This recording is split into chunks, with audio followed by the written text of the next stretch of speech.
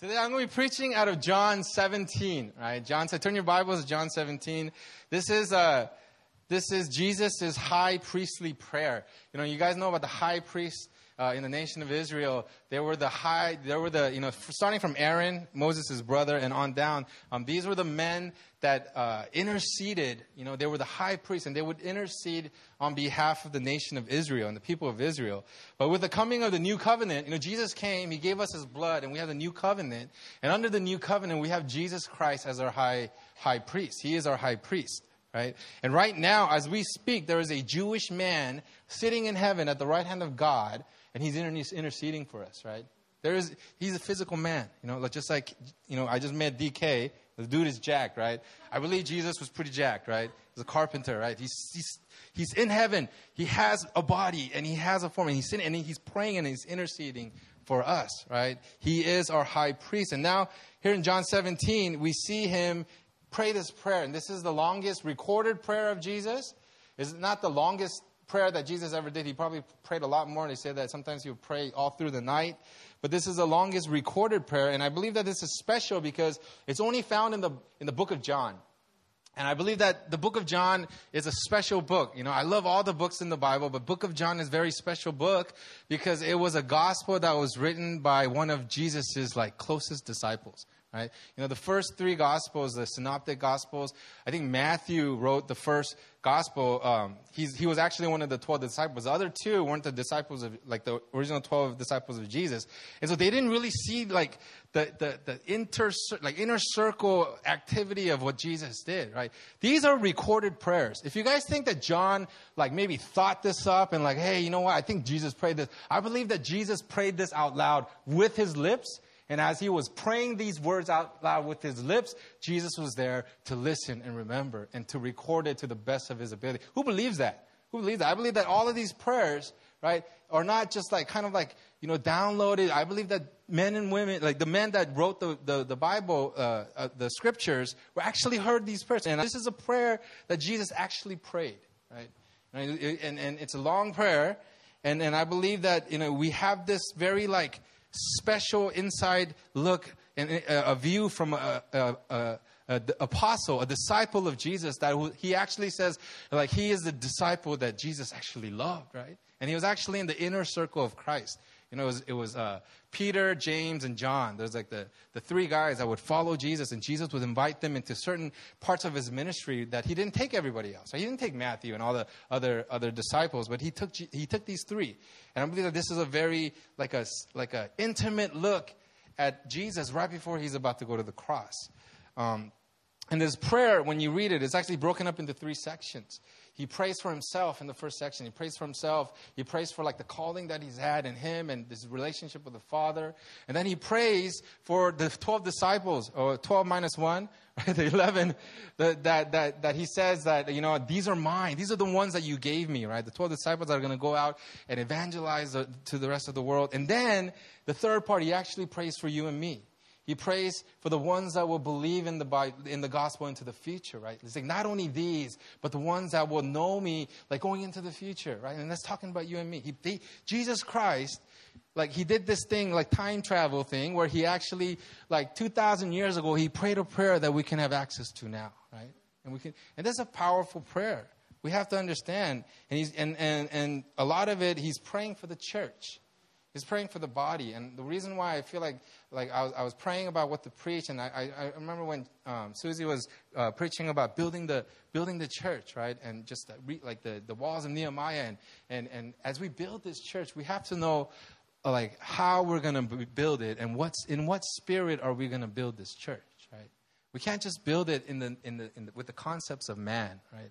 Because if I built the church with my mentality and with it's going to be crazy, right? Right, it'll be all over the place, right? It might seem good on the surface, but we have to build a church being led by the concepts that God gives us in His Word. And so we're going to look at this. We're going to look at actually the whole chapter. The whole chapter is a prayer that Jesus prays, and then I'm going to read it to you guys. Oh yeah, I forgot I had this clicker. I've always wanted to do this. I've always wanted I always see long time Marcus do it. He would hold it like this. He would hold his mic like this and hold it in his head. I'm oh, that looks so cool, man. I wish I could do that one day. Now I can do it. Oh, yes. Can you see it? Yes. I made this. If you can't read it, I'm sorry. I wrote it with really small lettering, right? Hope you guys can read that. When Jesus had spoken these words, he lifted up his eyes to heaven and said, Father, the hour has come. Glorify your Son, that the Son may glorify you, since you have given him authority over all flesh to give eternal life to all whom you have given him. And this is eternal life, that they know you, the only true God, and Jesus Christ, whom you have sent. I glorified you on earth, having accomplished the works that you gave to me. And now, Father, glorify me in your own presence with the glory that I had with you before the world existed. I love it here. Jesus talks about himself in the third person, right? He can do that because he's the Son of God, right? If JP came up to me and was like, JP is hungry. JP needs to eat. I'm going to think less of him, right? But then Jesus can talk about himself in the third person, and he can do that because he's the Son of God. And the crazy thing about it is Jesus always was, right? Think about that. He always was. We think that Jesus started as a baby. No, but Jesus, the Son of God, always was. Even before the creation of the world, even before the foundation of the world, right? We can't imagine it with our feeble mind, but he always was. And because he was always in the world, here's the important part. He was always in relationship. He was always in relationship, in unity with the Father and the Holy Spirit. And they were together in the glory always and forever, right? This is a very important part. This is a very important part of this prayer. And in his life, he says that he did everything for the Father. As even in his ministry on earth, he was connected with the Father, right? Although he was separated because, he was in heaven and he was here on earth, he had this connection with the Father. And he said he did everything to glorify the Father. Right? And he says the eternal life that we have, right? He did it to glorify the Father. So I glorified you on earth, having accomplished the work that you gave me to do. And then Jesus here does something that, as I read this over and over again, it kind of blew me away, is that he defines eternal life for us. Right? But with human beings, right, with our feeble minds and just like our inability to like realize what things is, we look at eternal life. We look at eternal life as a construct of time. We think that it's going to be a really long time, right? Like forever, that we can't even imagine. But Jesus here does this thing where he defines eternal life as a relationship.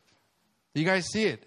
He defines eternal life as a relationship. It says, and this is eternal life, that they know you, the only true God, and Jesus Christ, whom you have sent. I forgot to do the clicker, sorry. Right. This is eternal life, that they know you, the only true God, and Jesus Christ whom you have sent. This is Jesus defining eternal life for us. And he defines it in a form of a relationship, not as a construct of time. Right? And I want to start off my sermon today by stating that in the kingdom of God, relationship is of paramount importance. God is all about relationship, because even before God did anything about the world, there was relationship. He was all about relationship. He's not so much about function, right? No, God is a God that has everything. He can do anything. There's nothing that he can do, right? He's like, he has everything. He can't do everything. He needs nothing, right? He's independent. Remember that song by Destiny's Child, Independent Woman, right? Oh, I don't know. I kind of know. I don't want to sing it. But he's an independent God. He needs nothing from us. If you think that you have something to give to God that he doesn't have, you're tripping, right?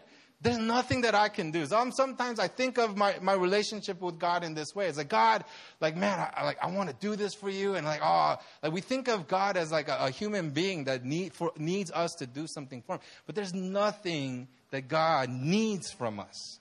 There's nothing. You not sinning doesn't make sense to God, right? It means nothing to God, right? You thinking that you can do all of these things. And I know that going on missions is really good, but if you think that you could do anything for God that he needs from you, there's nothing. He doesn't need anything from us. However, he desires relationship. You guys see the difference there? Right? That's why relationship in the kingdom of God is so important. God created man for relationship, and what we do as a function to him has to start from a place of relationship. God created man, right? He created me. He didn't create me to do something for him. He created me to be me in relationship with him. And Jesus here is praying about, I had something in my mouth, sorry. He's praying about the blueprint of all relationship. What Jesus did for the Father was a product of their relationship. Jesus came to earth to die on the cross for us because he loved us so much. But it was actually a product of the relationship that he had with the Father. The union between the Father and Jesus and the Holy Spirit, the Trinity, he's affirming this relationship. He's saying, this is very important to me. They were in relationship. So God never had to invent relationship. He never had to be like, you know what would be a good idea? If like Susie was friends with Emily, that'd be great. If you know what would be a great day, if Mina married Caleb. No. He didn't have to invent it because the relationship and connection and oneness always existed in the Trinity. They were in relationship. And it's very important in the kingdom of God. It's more important than function and anything that we can do for him. Now, when Jesus gave us the Great Commission, he didn't tell us to go and build a bunch of churches, right? What did he say? He told us to go and make relationships. He said, go and make disciples of all nations, right? He didn't say, go and build a church so that people can come, right? No, he said, go and make disciples. Right? We have to really see that even church, right, is not about a building. It's not about anything. It's about relationships. It's about being connected with one another. Just like Jesus Christ and the Father were connected as one. Just like the Holy Spirit and Jesus. Like Jesus was able to do these amazing things because he was anointed by the Holy Spirit. And Jesus is pointing out how important the relationship with his Father truly was. I hope it's the right one. I glorified you on earth, having accomplished the work that you gave me to do. Now, Father, glorify me in your own presence with the glory that I had with you before the world existed. It's like he's about to go to the cross. He's like, God, like, glorify me. I know that you're going to do this. And when I die, you're going to glorify me. And I'm going to be able to experience what I experienced before the world even began. You and me together as one. The oneness that we experience. He's saying how important that is. How precious that it was for Jesus. Before the world existed, there was a relationship between the Father and the Son and the Holy Spirit. And this togetherness, this oneness, this unity is important because after this, Jesus prays for his disciples. Right? It says, I have manifested to the people whom you gave me out of the world. Yours they were, and you gave them to me, and they have kept your word. Now they know that everything that you have given me is from you. For I have given them the words that you gave me, and they have received them and have come to know in truth that I came from you, and they believed that you sent me. I am praying for them. I am not praying for the world, but for those whom you have given me, for they are yours. All mine are yours, and yours are mine, and I am glorified in them. And I am no longer in the world, but they are in the world, and I am coming to you. Father, keep them in your name, which you have given me, that they may be one, even as we are one. As Jesus is ending his earthly ministry, he knows that he's about to get arrested. He knows that he's about to go to the cross. And Jesus prays to God. Jesus prays to the Father, and he prays that his disciples will be one, that they'll be united. There will be oneness. Just like him and the Father were one in heaven, he's saying, Lord, help them to be one. Jesus knows that the oneness that him and the Father and the Spirit shared in the Trinity is something that we need to have to fulfill our calling upon this earth. It's something that the people of God need desperately. And so Jesus continues his prayer. He says, while I was with them, I kept them in your name, which you have given me. I have guarded them, and not one of them has been lost except the son of destruction, that the scripture might be fulfilled. But now I am coming to you, and these things I speak in the world, that they may have my joy fulfilled in themselves. I have given them your word, and the world has hated them because they are not of the world, just as I am not of the world. I do not ask that you take them out of the world, but that you keep them from the evil one. They are not of the world, just as I am not of the world. Sanctify them in the truth. Your word is truth. As you sent me into the world, so that I have sent them into the world. And for their sake, I consecrate myself, that they also may be sanctified in truth. I do not ask for these only, but also for those who will believe in me through their word, that they may all be one, just as you, Father, are in me and I in you, that they also may be in us, so that the world may believe that you have sent me. This is the important part.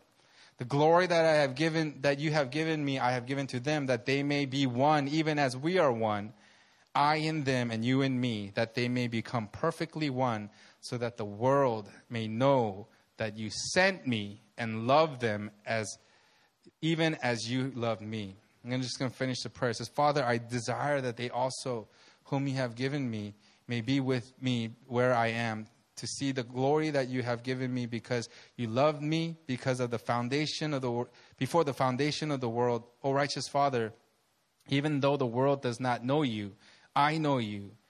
And these know that you have sent me. I made known to them your name, and I will continue to make it known, that the love with which you have loved me may be in them as I in them. And I in them. Jesus says that we're supposed to be in the world, right? We're supposed to be in the world. He's saying, like, I don't want to take them out of the world. We're actually supposed to be in but we're not supposed to be of the world, right? We're not supposed to be of the world. But it doesn't mean that we, exclude ourselves from the things of the world, but we remain part of this world, but we are no longer of the world. And the one thing that Jesus talks about is one of the powerful things that we as the followers of Jesus, that we're supposed to have to make us shine, to make the world know that Jesus Christ himself has sent us, is the unity that we have with God and the unity that we have with each other. It's the oneness that we have to find in this community. It's the oneness that we have to find as Christians throughout the world. And Jesus says that as we are one, the world will see that Jesus Christ has sent us. And the relationship that unites us is covenant. It's covenant. We are united with God through covenant, and we are supposed to be united with each other as a body of Christ through covenant. Our unity is very important. And when Susie was preaching about, building up the body of Christ, building up the church, building these walls, and I felt like, hey, we have to understand that as we build, we have to be one. We have to be one. This is Jesus. He's about to go to the cross. He's about to die, and he's about to resurrect, and he's about to go to heaven. He's no longer going to be with his disciples. And Jesus is saying, Father, help them to be one, right? Unite them, because there's power in unity. There's power in us being together. There's power in us being connected with one another. Now, before I go on with my sermon, I have to make something very clear. Unity is not conformity.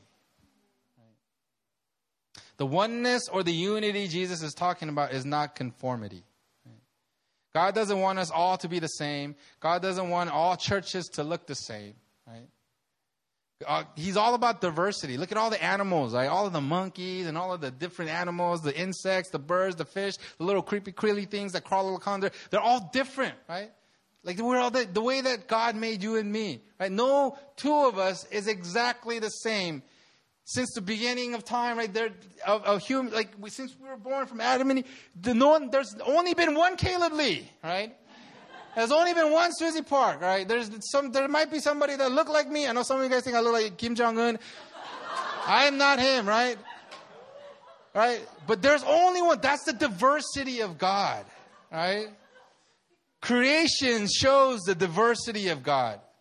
And if you think that there's a lot of animals, now, think about all of the animals that existed before, man started killing everything, right? So diverse. I went to Cebu for a vacation, and we went to there's a man-made coral reef there in one of the hotels. And I went under there. It was weird because the first hotel we went to, it was just like, I saw one fish, right? I saw one fish, and I was like, I followed that fish around, with Ethan. And then the second, we moved to a better hotel for the next leg of the trip. And then we went to the beach, and we already saw the fishes like swimming by on the beach. And then we swam out, and I'm telling you, I saw like 100, like 200 different kinds of fish. They were just everywhere. They were like come up into my swimming trunks, and it was amazing. I got so excited. I was like, I only saw one fish over there. It's just right next door. And I saw this, like, it felt like a billion, like, different looking kinds of fish under the sea. And just a small section of what God created in the diversity of creation, right? And how we're all different. The diversity of God points to God's abilities and God's power. Right? God can make each and every one of us different. It's because He is God, right? It's His ability. No, man, we can make a bunch of robots that can do the same thing. Only God can make each and every one of us different. So God loves diversity. If you think God, like I remember Kea, that's your name, right? When I asked her what nationality she was, and she gave me like 8 different nationalities, and I was like, dang, right? Like ethnicities, right? That's like she's like French and Hawaiian, right? That like God loves diversity. Like God loves it when we are diverse and we're different, because He can love each and every one of us individually. And only God can do that. And we see diversity in the way that God made man and woman, right? We're very different. Mina and I are completely different. And yet God expects us to be one. There's expectations that you're going to be one. You're going to be united. Right? We talked about this at the couples retreat, right? God made man and woman very different on purpose. Because if God made man and woman exactly the same, we would not need one another, right? I can just exist. You know, I don't need another Mina when she's exactly like me. I can nothing, you know. God makes us diverse. God makes us different because He wants us to be one. God doesn't want conformity. He wants unity. As a matter of fact, conformity is a form of disunity. We conform so that we can separate ourselves from others. We are all the same here, right? We're not like you guys, so we're going to just conform, and we're going to make sure that you guys understand that we're different over here, right? Conformity is a form of disunity. And as human beings, we have an innate propensity to conform and separate. Conform and separate, right? If you want to see an example of this, look at any high school or the movie Mean Girls, right? Right? Everybody conform and separate. We're the popular kids, right? We dress well. We're good at sports. So we're going to separate ourselves out and we're going to just hang out with each other. We're the stoners. We're cool. We do drugs. So we're going to separate ourselves and just hang out with each other. We're Korean. We like noraebang. You know, we drive Acura Integras that are dropped, you know. We're just going to hang out with one another, right? That's all what we do. As a man, there is an innate propensity in us. There's like this thing that's actually built into us that actually in our fleshiness, we conform and we separate. It makes us feel comfortable. We conform and we separate. And that sounds silly, but that's what's happening around the world today. It's happening in our government. You see, in America, there's such a great disconnect between the people, right? Even amongst Christians, there's such a huge disconnect, you know. And we see it like all around. And it's not just, you know, secular culture, but it's in the church as well. The church is no better. The church is awesome at conforming and separating. Dividing. My mom's church, right? She's been to 2 church splits in the last 10 years, and they're about to go through another church split, right? They're trying to pick, do we go with the deacon, do we go with the elders, or do we go with the pastor? Like trying to decide. They're about to split. Now, you guys heard of the praise wars of the late 20th centuries, right? Who's heard of the praise wars of the late 20th centuries, right? There was these people that thought that God only can be praised through hymns, right? And I think you did a hymn today, right? They thought the only way, and if there was a guitar, like an electric guitar, that's the devil, right? They needed organs, right?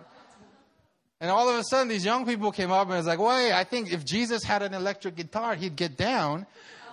And then they wanted to like get, you know, the rock music coming on. They wanted to start singing. And then all of a sudden, churches would split over this. They're like, that's the devil's music. And it's like, oh, you guys are old and you guys are old-fashioned and we don't want to do that anymore. And people would start to split. And they would conform and they would separate.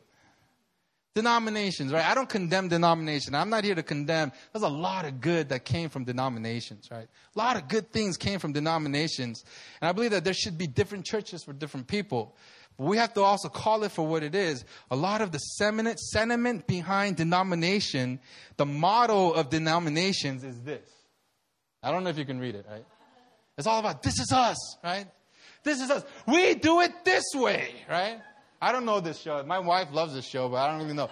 I just like the name. This is us, right? We like to do it this way, and it's the best way, right?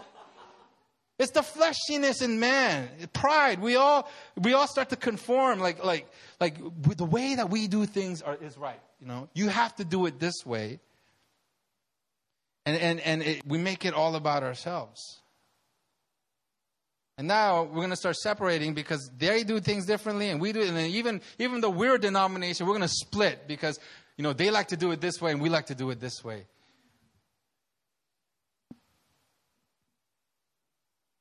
Do you think that when Jesus was praying this prayer, he was envisioning denominations? There's nothing in the Word of God that talks about denominations, right? You know, it's a man-made thing. Man created denomination. Man created separation. And at the end of the day, it's a man-made construct, right? And I'm not trying to get rid of denominations, right? Just the divisive way in which some people use denominations, right?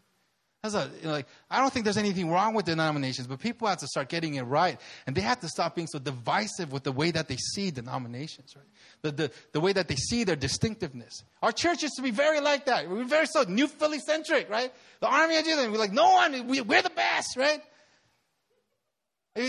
Like we have to break out of that. We have to realize that God chooses to encounter people differently. Some people he chooses to encounter, you know, like very conservatively. Some people he chooses to encounter like on the floor, right? And yet we have to understand that God is God and he wants to encounter us, right? If the only way that he's going to encounter these people is in a church that only sings hymns, that's God's way. And if God wants to encounter some people because, you know, they're very emotional and they want to wave flags around. IHOP people, I know you guys, right? I love IHOP, right? I want to wave flags around. God's going to do that as well. But we have to understand that we serve one God, right? Do you think that Jesus was thinking about church splits when he was praying this prayer, or a bunch of people together that are all carbon copies of one another? And when they see other churches doing something differently, they're like, how dare they, right? You know, just judgment, like, oh, flags, New Age. This title, oneness. Some people are like, that's prayer, right? Do you think that that's what Jesus envisioned as he was praying this prayer? We have to understand that human conformity brings division. The Bible has some of the harshest criticism towards people that bring division, right? In Titus 3, it says, as for a person who stirs up division after warning him once and then twice, have nothing more to do with them, knowing that such a person is warped and sinful, he is self-condemned, right? And does that mean that when Susie starts preaching heresy, if she starts preaching heresy, that we just go along with it for the sake of unity, right? No. We use common sense, right? We have to use common sense. We have to know the Bible. We have to know the Word of God. We have to be like the Bereans. What happened? All right. We have to be like the Bereans. And the Bereans in Acts 17:11 says, these were more fair-minded than those in Thessalonica in that they received the Word of God with all readiness and searched the Scriptures daily to find out whether these things were so. We can't just go along with anything. But at the same time, we have to be very careful about how we criticize Christians, right? There's a lot of people out there that are just calling people heretics. They're heretics. They're a false teacher. Just I was watching a Stephen Furtick sermon one time, right? He was preaching, and I was I was watching. I was like, oh, this is a really good sermon, right? And then, you know, on YouTube, on the right, there's like suggestions that you should watch. Well, there was a suggestion for the same sermon, but it's on the bottom, it said, Stephen Furtick preaching heresy. And I said, my word, what's going on here, right? So I click on that, and it's the same sermon, right? But at the bottom of it, there's all these people like, did you hear that? Did you hear him say that? Like, that's heresy. And I was like, that's not heresy. They just might like look at certain things differently than you. They might accentuate different points, but he's not preaching heresy, right? Well, there are people that are so enemies, like he's like he's a false teacher, right? He needs to be condemned. And I was like, and I just wanted to say something, but then I couldn't log. You have to log on to YouTube to leave a comment. I didn't know my password, so I'd be like, forget it, right?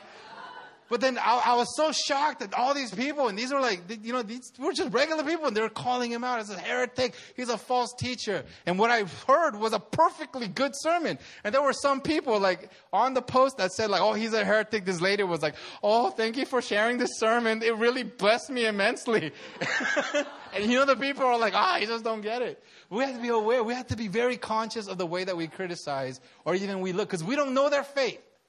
We don't know their intentions. We don't know their heart. We don't know their mentality. We don't know what they've been through. And so we have to be very careful. We have to look at people, and we have to look by the Spirit of God. Paul tells in Corinthians, the church, in 1 Corinthians 1:10, it says in 1 Corinthians 1:10, it says, I appeal to you, brothers. I appeal to you, brothers, by the name of our Lord Jesus Christ, that all of you agree and that there is no division among you, but that you be united in the same mind and the same judgment. Right? Now, he's not talking about conformity here. The same mind, the like-mindedness that he's talking about is for us to not point out how different we are, but to seek more to find how much we agree upon.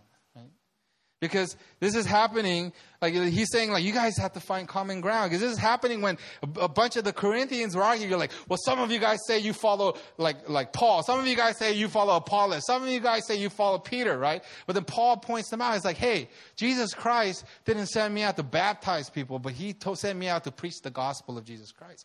And he's saying, like, the foundation, the common goal that we have is the gospel of Jesus Christ. It's the gospel of Jesus Christ. Paul points it out. He's saying that you guys may be different. You guys might think differently. You guys might have, but then at the same time, we have to try to figure out, not so much of how different we are from each other, but we have to try to find common ground of how similar we are, how alike we are. So this oneness is not about conformity or uniformity, where we all act and do everything the same. And if they don't, we look at them and they're like, they're wrong, right? That church is wrong. They're not worshiping God the right way. But we have to really try to seek and find out how we are united, how we are connected. So we're supposed to be different. We're supposed to be unique. And that's good, because that means we can disagree without hating each other. Right? We can have an argument. We can say, oh yeah, you think differently than me. We might not agree, but we can still do what Jesus Christ called us to do. The number one commandment, which is to love one another. It says love one another with brotherly affection. Outdo one another in showing honor. And that's one of the goals of the love of God. We're all different. God made all of us different, but we're supposed to find our commonality in Him. We're all different, but we're all same, and we're all united in Him. We're all different. We're all unique.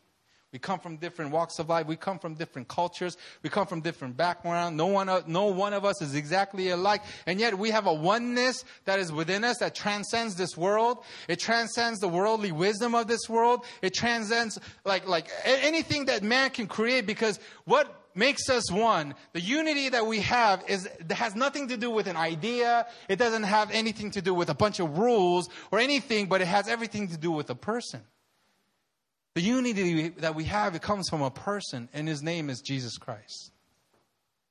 And He's currently seated in heaven. He's interceding for us. He's like, Lord, Father, help them to be one. And so how do we do this? All right. First, I mentioned that our focus has to be Jesus. Right? We all need to be focused on Jesus. We all have to have our eyes and our hearts focused on Him, because we can't do this based on our own abilities, right? We can't do it on our own. We can't try to find unity in the church. Like, hey, let's all have a group hug. Let's all get together and have a huge group hug and try to find unity in this place. At the end of the day, we're just going to have a bunch of sweaty people, right? I'm really sweaty. You don't want to be next to me, man. I asked him for a fan for a reason. So how do we do this?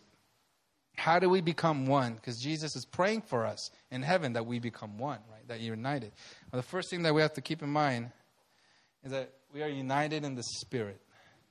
Unity is not something that can be produced on our own, but it's through the Spirit. Ephesians 4:3, eager to maintain the unity of the Spirit in the bonds of peace. There is one body and one Spirit.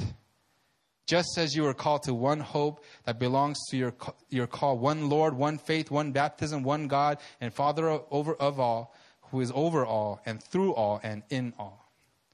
We have to keep in mind that as children of God, we all have the Spirit of God in us. We have Holy Spirit in us.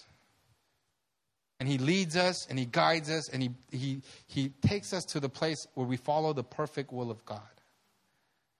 And Paul is telling us here in Ephesians that as we are led by the Spirit, we are united in the unity that comes from the Spirit of God.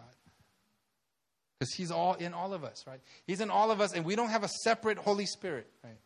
It doesn't mean, it's not like Susie has a one Holy Spirit and I have a Holy Spirit. Susie's Holy Spirit is a little bit smaller than my Holy Spirit, you know? Or that's not it. We all have the same Holy Spirit. He is able to exist in all of us. And He unites us because He has a common purpose. He is God. And He's like, hey, I want to unite you guys and I want you to be one. I've seen many people argue about theological things, argue about the Bible. And you know what I've rarely experienced in this kind of atmosphere? The presence of the Holy Spirit. I've never been in an argument between the Bibles and whatever and be like, oh, I feel the Spirit of God here. Oh, man, keep arguing, dude. That's awesome. The Holy Spirit wants to unite us. There is a unity and a peace that comes from the Holy Spirit, right? And if we're all being led by the Holy Spirit, if we're looking to the Holy Spirit to guide us and shape us and mold us and make us who God wants us to be, we're all going to start to look around like, hey, we're like on the same page here, right? Because it's a supernatural thing. Holy Spirit is leading us. We all have a common disposition, and it's the Holy Spirit in us, communing in us, being led by the Spirit of God. Now you guys have Holy Spirit is real, and He is in you. And one of the ministries of the Holy Spirit is pointing out and revealing Jesus. It says John 15:27, I don't think it's up here. It says, but when the Helper comes, whom I will send to you from the Father, the Spirit of truth who proceeds from the Father, He will bear witness about me. Other versions say He will testify about me. Right? And so He is in us and He's constantly testifying to us about Jesus Christ. He's constantly pointing to us like, this is Jesus Christ. That's Jesus. That's one of the ministries of the Holy Spirit, is to continually to reveal in us a revelation of Jesus Christ. And so He's in us and He unites us and He brings us together with a common goal. And that goal is Jesus Christ, hope of glory. Right? When we're being led by the Spirit of God, He's gonna lead us.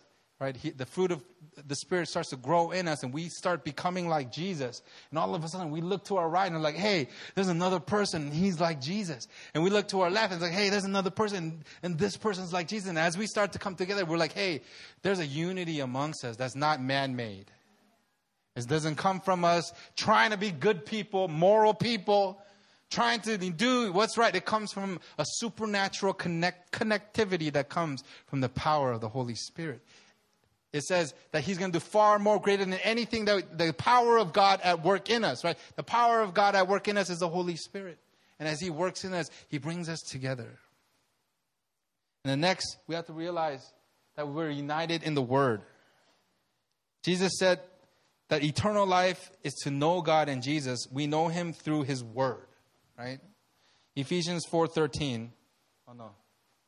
Ephesians 4:13, until we attain to the unity of the faith and of the knowledge of the Son of God, to mature manhood, to the measure of the stature of the fullness of Christ. And our knowledge of the Son of God comes from His Word. Right? The Word of God unites us. One of the ministries of the Holy Spirit is also to reveal truth to us, John 16:13. It says, when the Spirit of truth comes, He will guide you into all truth. And the truth of God comes from the Word of God. The more of the Bible that is in us, the more we learn to stand on the truth of God. And we will see ourselves standing with other people on the Word of God. The Word of God is given to us is to bring us together and not to tear us apart. But so many times, the Word of God starts to tear us apart, right? It was given to us to unite us as one. But man, in our fleshliness, in our pride, in our arrogance, we start to use the Word of God to divide, to separate. But the Word of God was never meant to be read like a regular book, right? The Word of God was never meant to be read like a regular book, and it was never meant to be read alone, but it was meant to be read and ingested by the power of the Holy Spirit. Right? When we read the Word of God by the power of the Holy Spirit, it's Holy Spirit that leads us into His Word. The Word of God is living and active, not because there's some kind of fungus in here that makes it to live. It's living and active because the Holy Spirit reveals to us the truth and the living Word of God as we read the Word, right? And it's supposed to transform us. Yeah, you can have all of the head knowledge of the Bible in the world, but it's useless unless you have the power of the Holy Spirit to help you live out the Word of God. This is meant to be lived, right? If you think that the Bible is just meant to be read and memorized, you're like getting a small portion of what God actually wants you. What He wants for you for the Word of God. The Word of God is meant to be lived. Right? It's information when it's read and stored. Right? Anything can do that. Like a hard drive can do that, right? A USB keychain can do that. But it becomes truth when you read it, you ingest it, and then you live the Word of God. You start to walk out in the truth. Right? As you live the Word of God, it becomes truth in you. And let me tell you, when you have a body of believers that don't just have the Word of God as information in their head, just knowledge in their head, but you have a body of believers that have the Word of God, that know the truth, and they start to live out the truth in their lives, they're going to all be headed in the same direction. They're going to be united. There's going to be a oneness among them. Right? We're united in the truth. I guarantee you that when you have people that don't just look to the Bible to disprove somebody, but they look to the Bible to live it out in their lives, right? That's going to create unity in our lives. And then lastly, we're united the next point is we're united in love. And I should have started with this because without love, any unity that you might have is worthless, right? We're a bunch of gongs, right? Corinthians says that we're like a resounding gong, right? Without love. And the greatest commandment that God gives us that encompasses all of the Old Testament law and all the prophets is to love God and love people. Love the Lord your God with all your heart, mind, soul, and strength. And love one another as yourself, right? And the greatest glue that will keep us sticky and together as one is love. Not our love, right? Not whatever we can produce on our own, but the God's amazing and immense love for us. As we receive His love, His great love through the gospel, and as we ingest it and we start to understand how amazingly God loves us through the gospel of Jesus Christ, as it becomes truth in you, you're able to start loving one another, right? The gospel of Jesus Christ is not a ticket to heaven. Who thinks that the gospel of Jesus Christ is a ticket to heaven? Who thinks that, hey, I have the gospel in my pocket and then I can just go along with my day because I'm going to heaven? If you think that the gospel of Jesus Christ is a ticket to heaven, you might be actually one of those people that's going to stand in judgment and you'd be like, God, I did all these things in your name. And He would be like, I did not know you. Right? You have to understand the gospel of Jesus Christ is supposed to be a seed. You know what a seed is, right? A seed starts out like a tiny little piece of, looks like a piece of rock or whatever, but it actually grows into a tree, right? The gospel is supposed to grow in us. It's supposed to be greater than us. It's supposed to be in us and expand. And with the love of God, when we truly understand the gospel of Jesus Christ and the love of God, that He actually loves us so much, it's going to start to grow and expand in us, and we're going to be able to start walking in love. One of the most important responsibilities for the kingdom of God is for us to love. the Great Commission fails if we do not love. It's all about love, right? But let me tell you, who thinks it's easy to love? Anybody in here thinks it's easy to love? Susie? Yeah, I bet you do, right? Loving is hard, right? Loving is hard. Loving is one of the hardest things that you will do in your life, right? It's easy to love somebody when you're just in a fresh relationship with them. You're just like, oh, you started dating. You're like, oh, I love you. I'll wake up in all hours of the night to go buy you ice cream, right? I did that, when we were dating Mina. Like, no, I don't care. I love you. But then when things get hard, it's hard to love. And especially when people hate you. The Bible is telling you, when people hate you, when people say all these horrible things about you, and God is saying like, hey, you're supposed to love them. You're supposed to, you're supposed to still love the ones that persecute you, right? How do you do that, right? And one of the things I want to tell you today is that love is not a feeling. Because if love was a feeling, I would suck. I would be horrible, right? But there's times where I just don't have love in my heart. I don't feel it. It's not that I don't have love in my heart. I just don't feel it, right? I just don't feel love. Like we had this birthday party for Ezra, and there was one of these kids came. And then we have an upstairs playroom for the kids, and I went up there, and Ethan's like, Dad, he has this big Hulk toy, and he's like, he threw this Hulk toy at me. And I looked at him, and I was like, what happened? What did you do? And he's like, nothing. I didn't hit him back. And I was like, oh, you did a great job, right? But then I looked at the kid, and I was like, hey, I didn't feel no love, right? I looked at him, and I was like, get out of my house, little, But so what are we supposed to do in this situation? What are you supposed to do when your coworker is talking smack about you? What are you supposed to do when your mother-in-law is talking smack about you? What are you like? My mother-in-law used to hate me to death, right? She used to loathe me, right? We're good now. But it was hard, right? What do you do when people treat you really horribly? When people are like they're slandering you, right? When that guy steals your girlfriend, what do you do? How do you love when you don't feel it? And the thing is, love isn't actually a feeling. It comes with feelings, but love is action. Right? Jesus Christ loved us. He didn't just stay up in heaven thinking, oh, I have love for Ethan. I have love for Caleb. No, he came down to earth and he did something about it. If you look in 1 Corinthians, love is what? A feeling? No, love is all these things. I think I have it up here. Yeah, love is all these things, and these are all things that we can do. This is all action. I can be patient. I can be kind. I can not envy. I don't have to boast. I can be not arrogant. I can be not rude. These are things that we can do. And so when we love one another, I'm telling you, sometimes even in church, and sometimes especially in church, it's going to be hard to do this, right?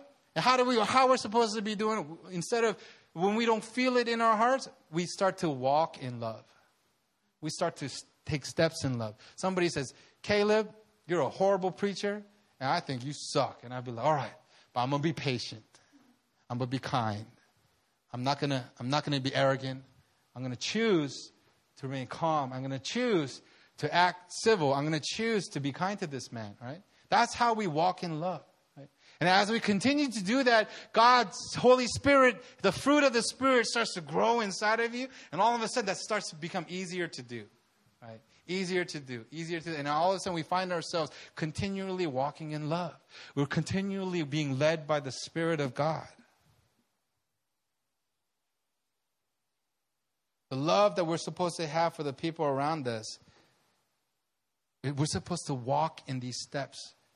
We're not supposed to feel it, right? This is one thing that I want to make clear for you guys, right? Don't feel bad if somebody treats you really bad and you just can't muster up that feeling inside your heart. But it doesn't mean that you don't have to react. You can respond from a place of love, right? Receives the love and respond from a place of love. And as we become a body that receives the love of God and the acceptance from our God, and then we start to walk out in love and faith, we start to live life where we're actually, love is an action and not just a feeling, right? When we're on the subway and it's not just a feeling that I'm supposed to have forever, but it's an action that I can take. When we see somebody in need, we help them. When we see somebody that's grieving, we go and we pray for them. When we see somebody that hates us, but we still respond in kindness, we still respond in gentleness, and we're still respond to them from a place of the Holy Spirit leading us and guiding us. I'm telling you, the people are going to look at Christians and be like, hey, right? I think the person that sent them is real. Because that's what Jesus, he tells us, is that they will know that I sent them by them being one. Right? 1 Peter 3, finally, all of you have unity of mind, sympathy, brotherly love, a tender heart, and a humble mind. We're supposed to love, right? And the love that we have for one another in this community, even in the people around us, reflects the unity and the love that God has for us, right? And lastly, I'll close with this, is we're united in purpose. God has a purpose for us. It's not a function, right? But it stems from our oneness with Jesus and with each other. He defined eternal life for us to know God and Jesus Christ, whom he had sent. Our common bond starts from this, for us to know Jesus. Right? I talked about relationship and function earlier. Our function must be a byproduct of the relationship we have in him and knowing him, and not the other way around. We don't function to be in a relationship with him. Right? I did that for many years of my life. I functioned so that I can be in a relationship with God. And if I didn't function correctly, I felt like I wasn't in a relationship. Right? We treat it like a human relationship, right? I do nice things for my girlfriend, I'm in a relationship with her. But if I don't do these nice things, she's going to dump me, right? A lot of guys, we've experienced that in our lives, right? But then God is not like that. The function that we do for God doesn't come from anything that we do, but it comes from what he has done for us, right? Because he loved us so greatly, because that he showers us with so much of his love that he literally hung on a cross and died for our sins. Because of that love, out of that love, we function for him, right? And we are united in our process, in our purpose as a people of God, to bring God glory with our lives. This is so that the world may believe that you have sent me. That the world may believe that you have sent me. The glory that you have given me, I have given to them, that they may be one, even as we are one, I and them and you and me, that they may become perfectly one, so that the world may know that you sent me and loved them, even as you loved me. Our purpose is to show the world that the Father has sent Jesus, and that he is with us and he is in us. And one of the things that we need to be in order for this to happen is we have to be one. We have to be united. There needs to be a oneness among us.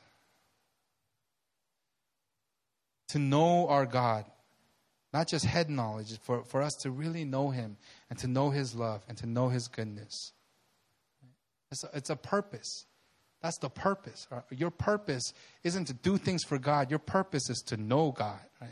And the more you know him, you're going to be like, oh, I'm going to do this because it's out of my love and out of my connection and relationship with him. Right? So we're united in his purpose. Another thing is worship. Right? We're united in worship. When we are all gathered here worshiping today, it was amazing, right?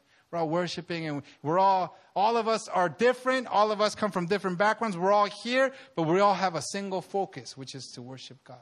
Right? Who's ever been to a secular concert, right? Who's ever been to a concert? My first concert was a U2 concert, right? Like way back in the 90s. I'm really old, right?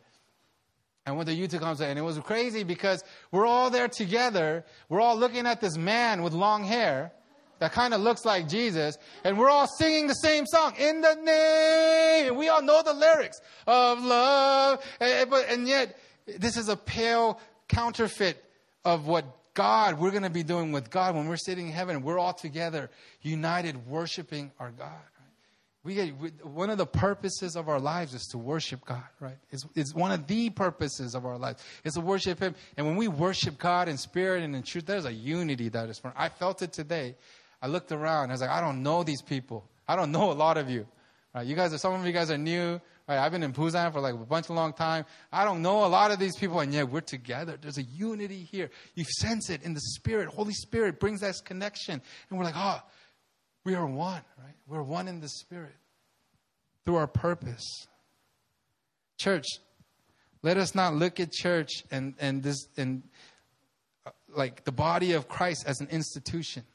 Let's not look at the church, coming to church as a building or a place or even an event, right? But let's look to church as a relationship. The relationship that Jesus said from the beginning is like, the Father and me are one, right?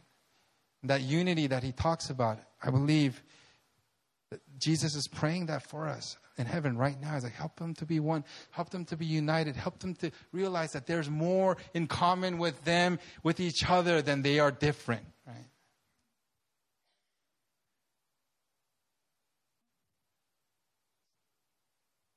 That we will be one. Jesus is coming back.